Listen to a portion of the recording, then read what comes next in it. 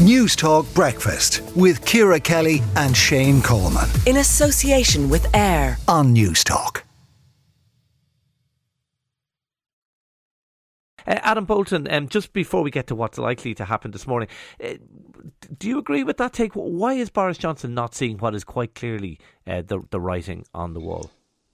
Well, actually, I don't agree with your take criticising MPs, because I think the significant thing that's happening, albeit belatedly, and albeit that they have ridden on his coattails for a long time, is actually that the Conservative Party are in the process of deciding that they won't put up with Boris Johnson's behaviour anymore, are in the process of moving to oust him. And while I think it's absolutely fair to say that Boris Johnson is behaving in a Trumpian manner, resisting all the evidence that he is not wanted anymore and that he should quit, there's a big difference between the way the Conservative Party is by and large mobilising against him and the way in which the Republican Party is still dancing to Donald point. Trump's tune. So I don't think we should criticise MPs, but I don't think either that we should deny that at the moment we have a constitutional crisis, that we don't have a written constitution in this country, but by all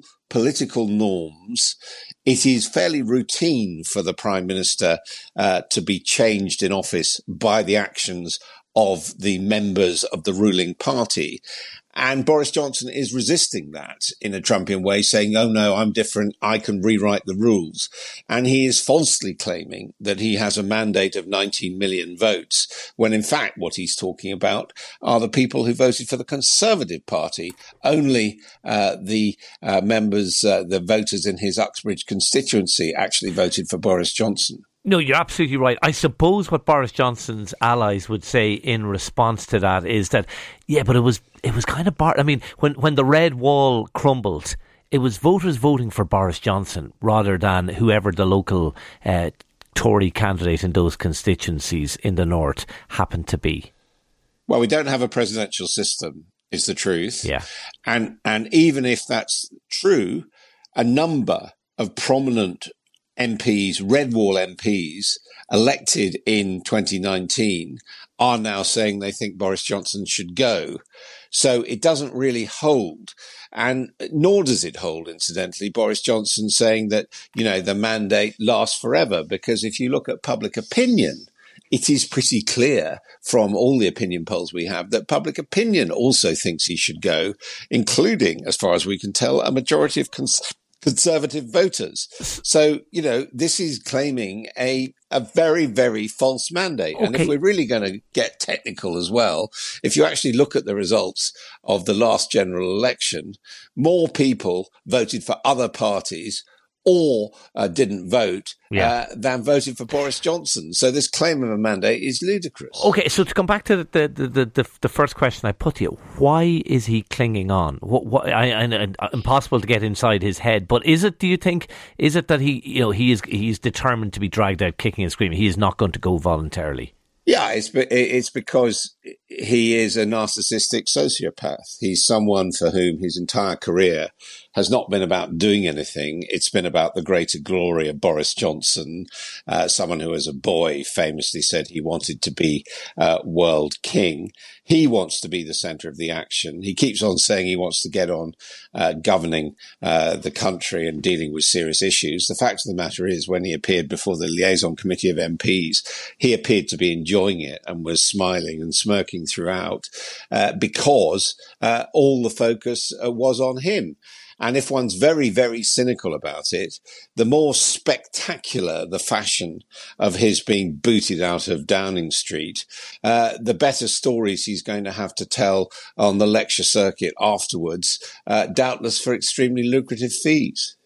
You termed this a constitutional crisis. I think we have a 53rd MP just resigning the last couple of moments. I don't have a name at the moment, but that is coming true. What happens? How do they? I mean, it is only a matter of time, but how do they? Is this going to go on for a number of days till they actually change the rules to depose him? Well, it has to be said, I'm getting a lot of messages from people this morning saying that they think that Boris Johnson will have to recognise that the game is up and resign this morning. But that hasn't happened yet.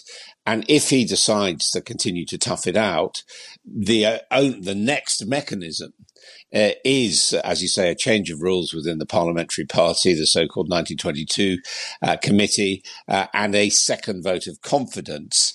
And it is understood that if he can no longer command the confidence and lead his party, he should stand down as MP. But as I say, we've already passed the point where he should have stood down. So he may try and defy that. He may also try and bully and browbeat MPs in his own party to actually giving him a narrow victory, although I think it's extremely unlikely in a second confidence vote. And the other thing that is worrying a lot of people at the moment is, and including Sir Bernard Jenkin, who was questioning him about this at the liaison committee yesterday, is that in the time before he loses that confidence vote, he may seek a general election, ask the Queen for a general election. Could that happen? Now, well, as I say, we don't have a written constitution, but the advice is the so-called Lascelles principles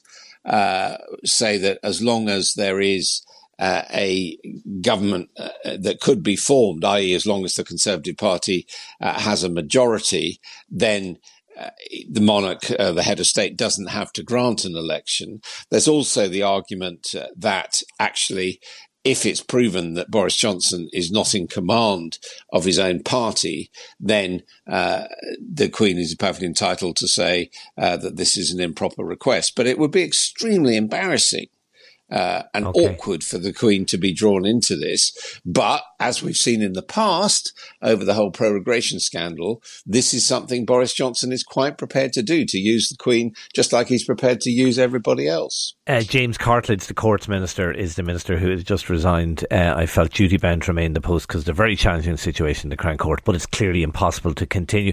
Just very finally, Adam, is your best guess, and I know it's just a guess at this stage, that at some stage this morning Boris Johnson will be gone as Prime Minister? It is beginning to look like that, but I think it would be very rash of anyone to actually say that they know what's going on in Boris Johnson's mind. It's all about him. Fair. Adam Bolton, political commentator, former Sky News political editor, thank you for talking to News Talk Breakfast this morning. News Talk Breakfast with Ciara Kelly and Shane Coleman. In association with AIR. Weekday mornings at 7 on News Talk.